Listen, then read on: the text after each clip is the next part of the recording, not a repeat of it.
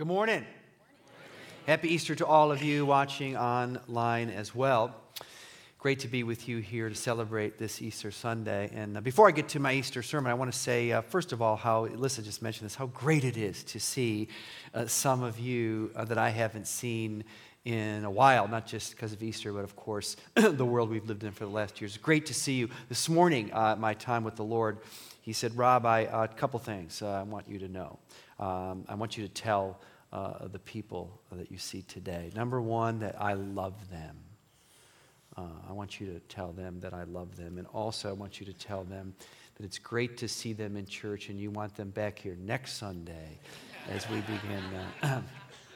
Anyway, it's really great to see all of you. It is, as Alyssa said, there's no greater feeling for me anyway to be in this sanctuary with people who've open hearts, minds, just to celebrate the resurrection, which is what we're going to do this morning. I want to begin my sermon, so to speak, with an email that I received just about a week ago from someone here at the church. Dear Pastor Rob, last year at Easter, someone at church said to me that if Jesus had not been resurrected, there was no point to Christianity. Our faith was pointless. I was shocked. I have been mulling this over for a year, and I'm still having trouble understanding why the resurrection is so important. I believe that Christ was resurrected and that believers will also be resurrected. But I've been turning this over in my mind, this comment, for a year and seem not to be able to get clarity. Can you help? I'm so glad you asked. So I'm going to try to do my best. And we're going to do that from John chapter 20. If you have a copy of the Bible on your phone or in your lap, we're going to look at John chapter 20 as we think about this great question, the point of the resurrection, in a message titled, The Meaning of the Empty Tomb. The Meaning of the Empty Tomb. Follow along as I read John chapter 20, verses 1 through 10. Early on the first day of the week, while it was still dark, Mary Magdalene went to the tomb and saw that the stone had been removed from the entrance. So she came running to Simon Peter and the other disciple, the one Jesus loved, and said, "They have taken the Lord out of the tomb, and we don't know where they have put him."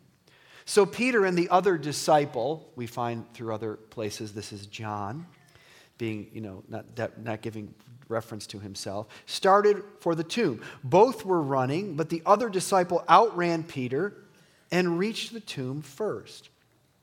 He bent over and looked in at the strips of linen lying there, but did not go in. Then Simon Peter came along behind him and went straight into the tomb. He saw the strips of linen lying there, as well as the cloth that had been wrapped around Jesus' head. The cloth was still lying in its place, separate from the linen. Finally, the other disciple who had reached the tomb first also went inside. He saw and believed. They still did not understand from Scripture that Jesus had to rise from the dead. Then the disciples went back to where they were staying. In all four Gospels, including this one, the story of the resurrection, the account of the resurrection, begins with these words: it's the first day of the week, being Sunday, okay? But this is more, I would suggest to you, than accurate reporting. I assume it's accurate. But it's really talking about, it marks the beginning of something new. I think that's why the writers are doing this. They want you to know, yes, it's the first day of the week, but it marks the beginning of something new. The empty tomb, our subject this morning, is mentioned, and I kind of read these quickly, but in these 10 verses, it's mentioned 6 times. Verse 1, verse 2, verse 3, verse 4, verse 6 through 8, right? There's a point there. So the empty tomb, the fact that the tomb was empty, the fact that Jesus Christ rose from the dead, why we're here this morning, is not simply a spectacular miracle, which it is, we would all agree, I imagine. It's not simply a spectacular miracle in the old world, but it's the starting point of a new world. Okay, this is what the Bible says. It's the starting point of a new world. In the grand story of the Scriptures, it is the end of the world as we know it. This is what the Bible teaches. The empty tomb is the end of the world as we know it. If you were here Good Friday, if you're familiar with this whole concept of the gospel, we do this together. The gospel is the death and resurrection. They go together. But here's what we emphasize. Here's what we sort of pointed out. You might say, in a sense, celebrated in a manner of speaking. On Good Friday, what is the great truth that the cross tells us? In the cross, death was defeated. The power of death was defeated. The power of sin was defeated. And it's then that the resurrection follows. The resurrection of Jesus Christ follows not simply the death of one man, but the death of death. The power of death, the Bible says, came to an end at the cross. The power of sin came at the cross, and the resurrection followed. And because of it, through it, Jesus not simply ushers in a new ethic, right? A new body of teaching, right? Like we're going to learn some new things, but a whole new creation. This is what the Bible says anyway. It's a whole new creation. 2 Corinthians 5:17. Therefore, if anyone is in Christ, now what does that mean? This is the Apostle Paul. What does it mean to be in Christ? It means, it's used many, many times, hundreds of times in the New Testament. And it's speaking of the reality of anybody who has appropriated, who has believed, who has taken the work of Christ, his death and resurrection, and has believed in them and become in union with them in belief. I have appropriated, I've benefited from, I've chosen to do that, you have to believe. I've benefited from that. I am therefore in Christ. Anyone who is in Christ, for anyone that's in Christ, the new creation has come, the old has gone, the new is here. That was written 2,000 years ago. Becoming a Christian, is my point, is much more than adopting new beliefs, than adopting practices. It's about entering a new kingdom. It's about growing in new loves. It's about submitting to new values. It's a radical, that's what the Bible teaches. Ask yourself where you are today, as I do. It's a radical regeneration of the heart. So it means to become a Christian. It's a radical reorientation of your life. To become a Christian means that the same divine power that shook the mountains, if you know the story of Exodus, that calmed the storm, if you know the Gospels story, that same power is in contact with your life today. Listen, if you're open to it. If you're open to it. For a believer, the resurrection makes available to you, available to me, a power to live a whole new kind of quality of life. It's not a guarantee. Right? I'm sure many of those of you who've been in the church for a while, you'd say, well, gee, my friends or these neighbors, these Christians, they seem to have a real joy. It doesn't seem to be fake. It's genuine. It's real. They seem to be kind of selfless. There's something about their life. There's a power, but I don't see it in my life or in his life or in her life. The resurrection makes available to you a power to live a whole quality of life if you're open to it. But it's an old life, it's a new life, I should say, that is still lived out in the old world. This is the beauty and the miracle, in the irony of what we're talking about right here. We still live in a world, the old world, a broken world, full of difficulty, through of pain, through of suffering, through of all kinds of injustices. We still live in the old world, but the power of the resurrection allows you and me to draw on a power, an inner motivation to live in the old world, but through the power of the new world at the same time. Okay? At the same time. Many of you know, some of you don't, the name Scotty Scheffler. Now, Scotty Scheffler is a 25-year-old golfer who is just less than 2 months ago, began his third full year in the PGA, the Professional Golf Association. And at that time, 2 months ago, he was ranked 15th in the world, not bad. But since then, he saw his first, or before that, he'd not had a single victory at the top circuit, okay? But he was 15th in the world. But as of March 27th, a couple weeks ago, he won 3 of 5 events, and he shot up to number 1 in the world. As of last Sunday, 10th of April, he's now the Masters champion. Which you say, what's that if you're not into golf? It's the Super Bowl of golf, okay? The Masters champion. In a press conference last Sunday, Scheffler was asked how he balances his desire to compete, which is fierce, without letting it define who he is as a person. Quote, "My identity isn't a golf score. I'm trying to glorify God, and that's why I'm here, and that's why I'm in this position.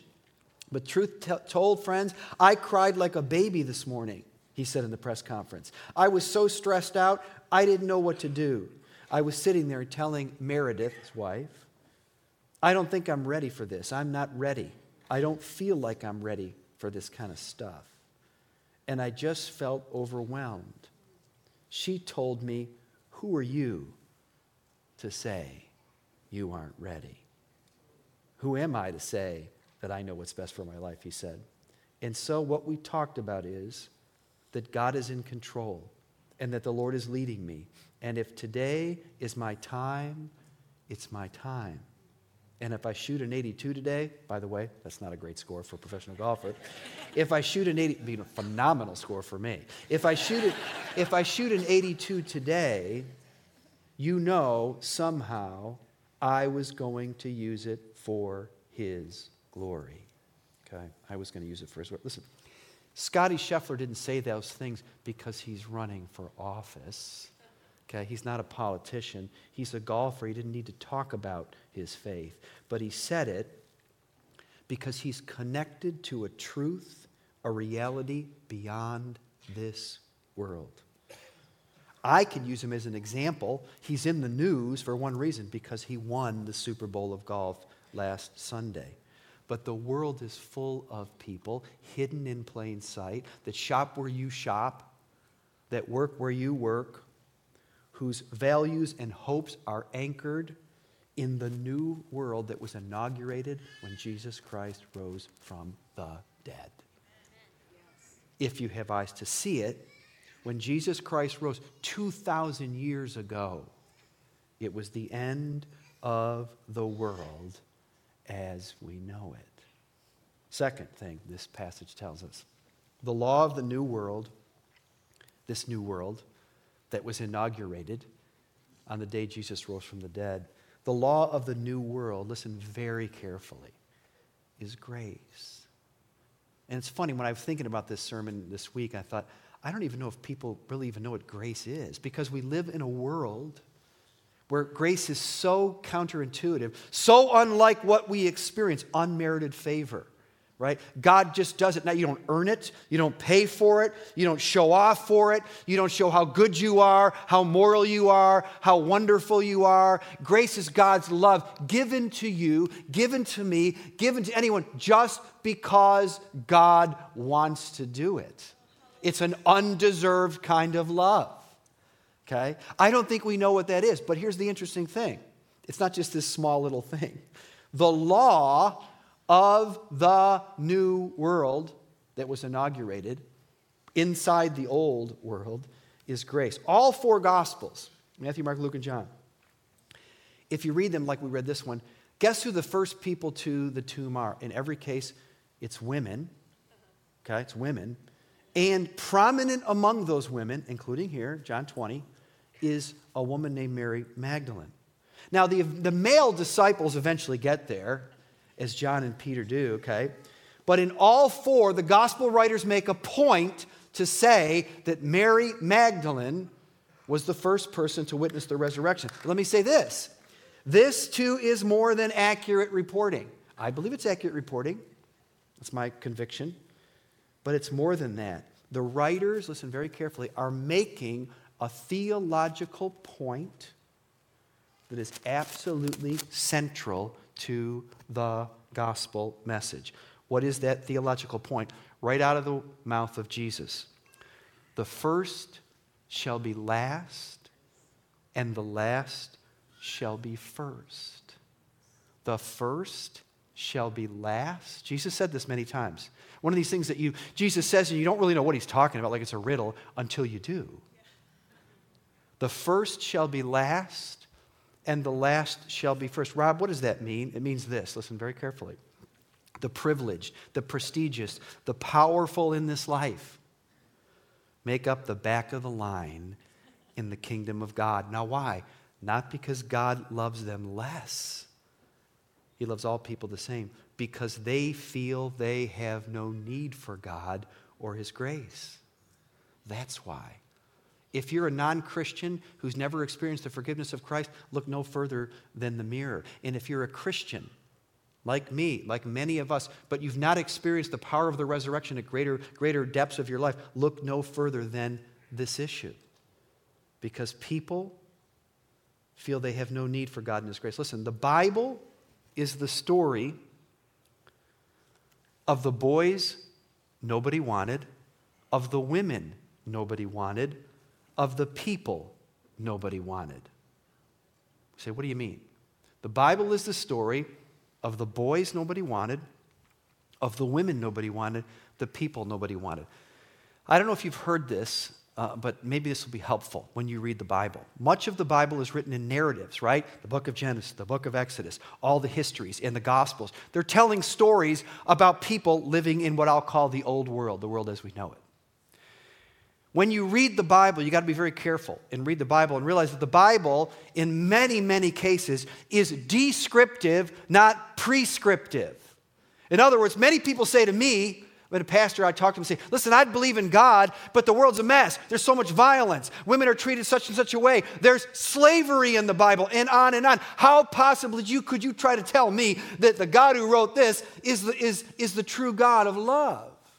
Well, because the Bible is descriptive, not prescriptive. God sent His Son into the world on a rescue mission into the old world, into a world that's organized not around the way God wants to organize things, the way that man does, when the first shall be first and the last shall be last.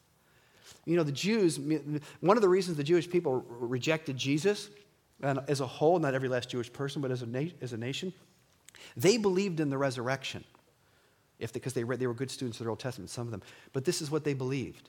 They believed that the resurrection of Jesus Christ or the resurrection of people would happen at the end of time. After the whole story's all over, all this mess is cleaned up, all the death, all the abuse, all of the pollution, all of the crime, it's over, new world, resurrection. But God said, I got a different idea. I'm going to bring the resurrection not at the end of time, I'm going to bring it in the middle of time. It's the end of the old world. The new world begins while the old world is still here. That's what they missed. That's what they didn't understand. The privileged are at the back of the line, right? The boys that nobody wanted. What do I mean by that? The Old Testament history, the whole story in the New Testament too. Here was the world of the Bible. The oldest son always got the majority of the inheritance. Whether that oldest son was good looking, was smart, did good on his SATs, it didn't matter. He could be the opposite of all of those. He could be a good for nothing, self-centered person. He still got all the blessings of the father, the firstborn son. It's the world as we know it. But God decided He was going to choose the younger. He chose Abel, not Cain, for His purposes. He chose Jacob, not Esau. He chose Joseph, not his older brothers. He chose David, not his 7 older brothers. Listen, guys, there's a point there. The law of the new world is grace. How about the women that nobody wanted? The first chapter in your New Testament, and many of you skip over it and think it's just unimportant because it's a genealogy. It's the genealogy of Jesus Christ, the man Christ Jesus, and you see 42 generations from Abraham all the way to Joseph, the stepfather of Jesus. Typical of first generation Palestine, all the names in those 42 generations are men. The father of, the father of, the father of. They name the fathers. But for some reason, 4 of the people named in the genealogy of Jesus are women. That's unusual. That doesn't make sense. That's not characteristic of genealogies in the first century. But then who are the women that are named? One of them is from a despised people group. She's a Moabite, the arch enemies of Israel. But she's in the genealogy of Jesus, the great-grandmother of David. 2 of them are prostitutes. Okay?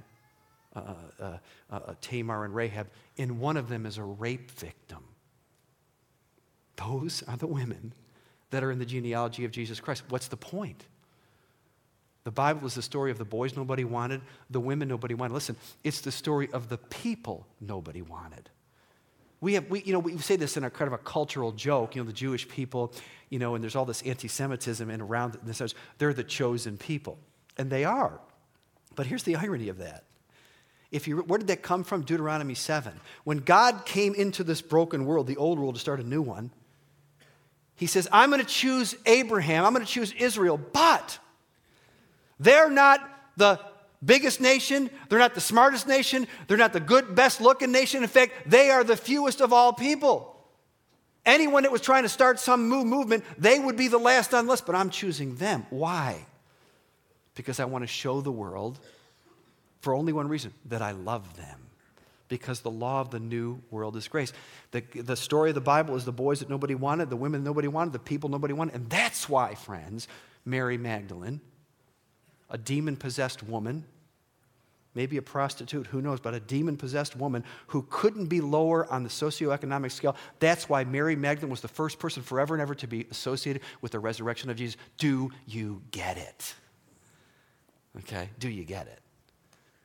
The law of the new world is grace. One of the major reasons many people reject the gospel, maybe in this room, maybe listening to me today, and one of the many reasons that Christians like me and some of you reject a greater work of the gospel is because the message of the gospel does not appeal to your pride. That's the problem. Because in God's kingdom, the last shall be first. It does not appeal to your pride. Our instinct is to take credit for any success we have in life. We believe, some of us, all of us maybe at times, that our achievements, the achievements we have that brought us to where we are in life, we've done this all on our own. But the message of the gospel begins with the idea that you are a sinner. Everything you've been given in life, you've been given by God, and you are saved if you are only by sheer grace that requires not merit. Don't give me your scorecard. It requires humility. Humility. And the same goes for a Christian who wants to have a greater experience of the resurrection. Humility. The last shall be first because they're smart enough to get out of their own way. That's what Jesus said. The disciples were all, and the people listening to Jesus were talking about all the benefits of being Jewish, and Jesus said, listen, let me tell you what the end of time is going to be like.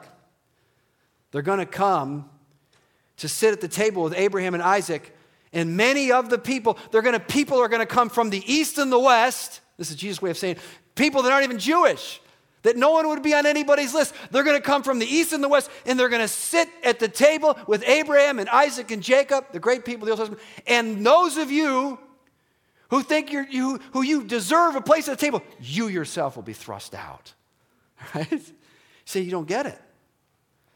Because the law of the new world is grace. The first shall be last because they're smart enough to get out of their own way. Are you, friend, hanging on to your pride, hanging on to your, I'll do it, I'll make it by my own bootstraps, I don't need God? You'll be saying that all the way to a life without any hope.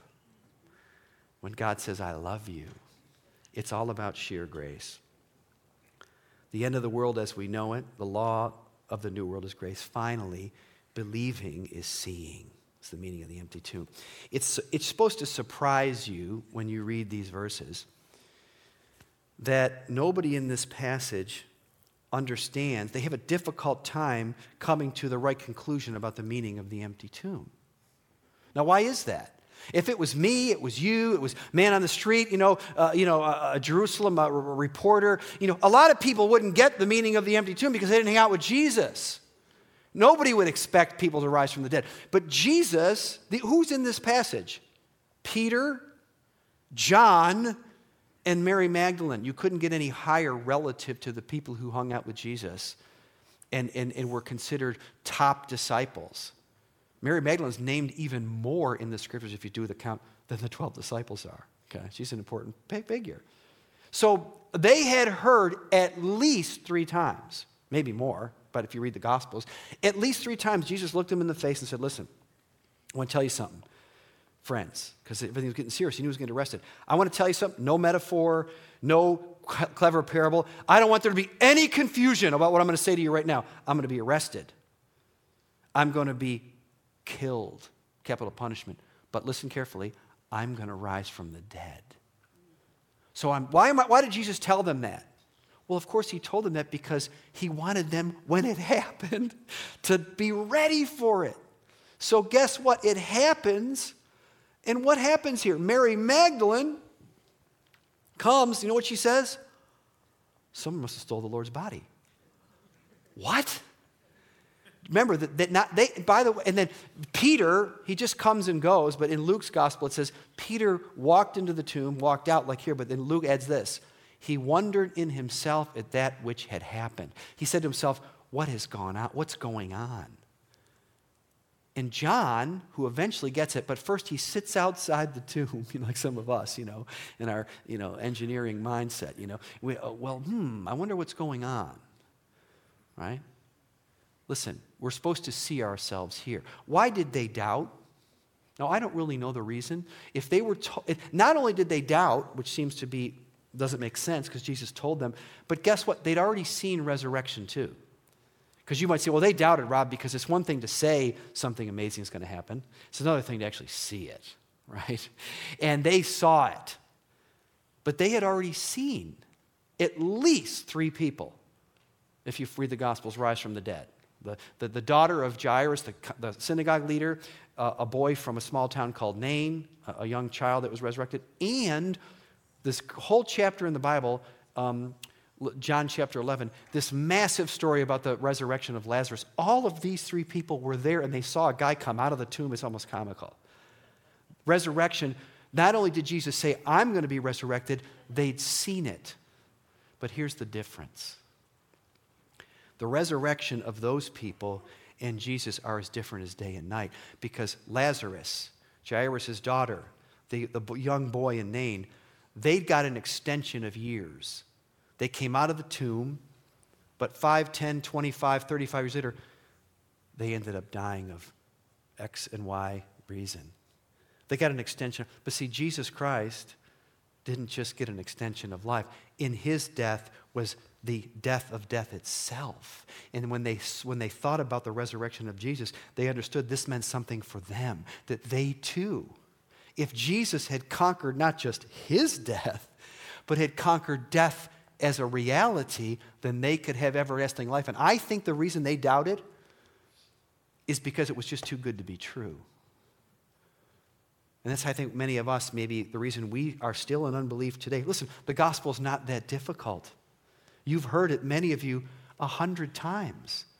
And some of us come up with all these interesting excuses, but I think the real reason some of us don't simply believe is it's just too good to be true. There must be another explanation, because we live our lives in the old world mentality when God has birthed a new world right before you. John decides to walk in. He's the first believer. Finally, the other disciple who had reached the tomb first also went inside. He saw and he believed. The Christian faith is told as simply as possible so that nobody might miss it. John the Apostle is, if we take this record in the logic of the Gospels, he is the first believer. Other people believed in Jesus, of course, as he was walking the earth, and they believed in him. In other words, they thought he was a smart man, and they followed him.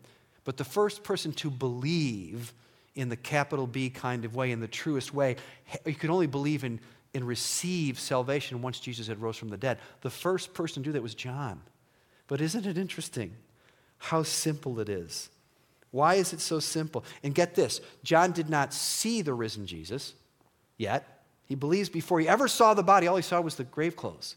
And John not only didn't see the risen Jesus, but it says in verse 9, they did not understand from Scripture that Jesus had to rise from the dead. There are scriptural proofs in the Old Testament about the resurrection of Jesus, but they didn't know where they were. But I think God's trying to make a message. He says, I want to give you the simplest possible example of belief so that you don't miss it. Right? That you don't miss it. Let me say something about faith. To exercise faith, you need to do something with your mind, but it's more than that. Say, John stood outside on the calculator, and he was trying to make sense of what he saw. It is an exercise with your mind, but it's also a commitment of your heart. Right? You don't have all the facts. John didn't know where Jesus was if he was walking the earth. He saw the grave clothes. He couldn't prove in that moment that the Old Testament prophesied the resurrection of Jesus, but he believed. Sometimes you are confronted with something you must outright reject, or if you accept it, it will demand the changing of your entire worldview. So let me say this, Christian and non-Christian. In some sense, it's not an easy thing to become a Christian. It is easy because all you need to do is believe. But this isn't about adding something to your resume. This isn't a fine-tuning in your life. This isn't clean up your act. If you accept Jesus Christ as your Savior, if you're willing to believe it, even though you can't connect all of the dots, it will demand a changing of your worldview. It's the end of the world as you know it. And you enter a stream of a whole different quality of life. You know what Scotty Scheffler said? Very few people will reach the heights that he reached at 25 years old. Very, very few. Very, very few in any area of discipline or career. What he said in so many words, listen, as awesome as this is, this trophy and all the other ones, they're going to end up on the ash heap of history. Because this world is already, in a manner of speaking, on its way out. But I'm connected to a greater reality, a greater truth. And I have an inner motivation that says, hey, if I get an 82, so be it. But I'm connected to a reality that's greater. It's part of the new world, right? John Updike, let me end with these words. Some of you know one of the great writers of the 20th century, one of our great writers, wrote a poem, famous poem, it's called The Seven Stanzas of Easter, but listen carefully. His advice to perhaps us, or a skeptical old world mentality for people who say, resurrection, I don't think so. Let us not mock God with metaphor, analogy, sidestepping transcendence, making of the event a parable, a sign painted in the faded credulity of earlier ages. He said, let's stop short of trying to minimize, to fit the resurrection into our way of thinking. To say, it's just a nice little parable, it's a nice little idea, it's a religious idea. Let's fit it into the old world. No, let us not mock God with metaphor. Let us walk through the door. Right? That's what faith is. Believing is seeing. The resurrection of Jesus, the empty tomb. Why are we talking about it 2,000 years later? Because whether we fully know it or not, or believe it or not, it's the end of the world as we know it. Jesus Christ rose from the dead. Whoever believes in me, they will be a new creation. Old things have passed away. All things have become new. And there are people in this room and in your life who are living in the old world, putting their pants on one leg at a time, but they're living and connected to a different world. You can do too if you have eyes to see it. Okay? If you have eyes to see it. So I want to pray, just close our time in prayer before we're going to just sing a reprise of a song. But every head is bowed, every eye is closed. I want to just end our Easter service with a time of prayer, private, of course, in your seat. Let me first just address anybody here in this room or online who'd say, Rob, thanks for those words. And it's not the first time I've heard of this story of Jesus rising from the dead. It's a very old story. But Lord, Rob, I've never really sensed, I've never fully understood what it really means. That the empty tomb is the end of the world as we know it. That although this world makes no sense and it's very confusing and full of all kinds of contradictions, that's not the world that God has birthed in the resurrection of Jesus. And I finally I'm ready to get out of my own way, to understand that it's not about what I have done or can do. It's not about trying to one-up somebody else or certainly impress God, but to come to a place where I realize that the last shall be first, and I am one of those. And if you're open to that, the Bible says this. Why is Mary on the team? Why are so many people, the boys nobody wanted, the women nobody wanted, the people nobody, why are they on God's team? Because they finally understood the grace of God for the very first time. And if that's you today, Paul says this in another passage, if we confess with our mouth the Lord Jesus and believe in our hearts that God raised him from the dead, okay, the resurrection, if we're willing to believe that, believing is seeing, then you can be saved. Behind those words are not my promise, it's the promise of God. All you need to do, friends, quietly in the privacy of your own heart, is just pray a prayer. God, thank you for sending Jesus on a rescue mission into this broken world, into this old world where the first shall be first, and coming to me and giving me the grace of God, the salvation, the forgiveness of sin. I want it. I believe for my life today. If that's you, friend, I would just ask you this. Every head is bowed, every eye is closed. I just want you to acknowledge before God, if you prayed that prayer, raise your hand. Just stick it up real high. Thank you, thank you, thank you. Stick it up high and then just put it down. Thank you. God sees it. And God answers the prayer of your heart. And let me say this to to Christians in the room like me. See, the message of Easter is for you too.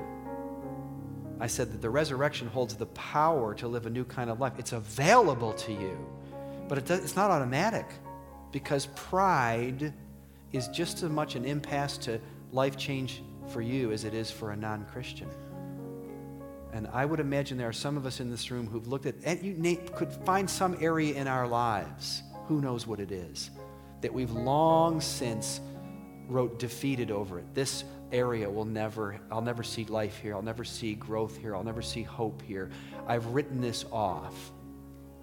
We've decided to be God in our own lives. But if you're open to it, right? Like Scotty Schiffer said, I don't think I'm ready for it. My wife said, who are you to say you're not ready? If God wants to do a work in your life, do you have the courage? Believing is seeing. And if you'd say, Rob, I know what this is, just between me and God. I know the area that's been under lock and key in my life, but right now I'm open to it. I'm praying to God to say, God, I want you to bring a resurrection in this area of my life. Raise your hand right now, Christians, in this room, wherever you are. God knows it. God sees it. Lord, you see the answers to these, your people here and online. I pray, Lord, that you would answer these prayers. We love you, and we long to experience you at greater levels in our life. In Jesus' name.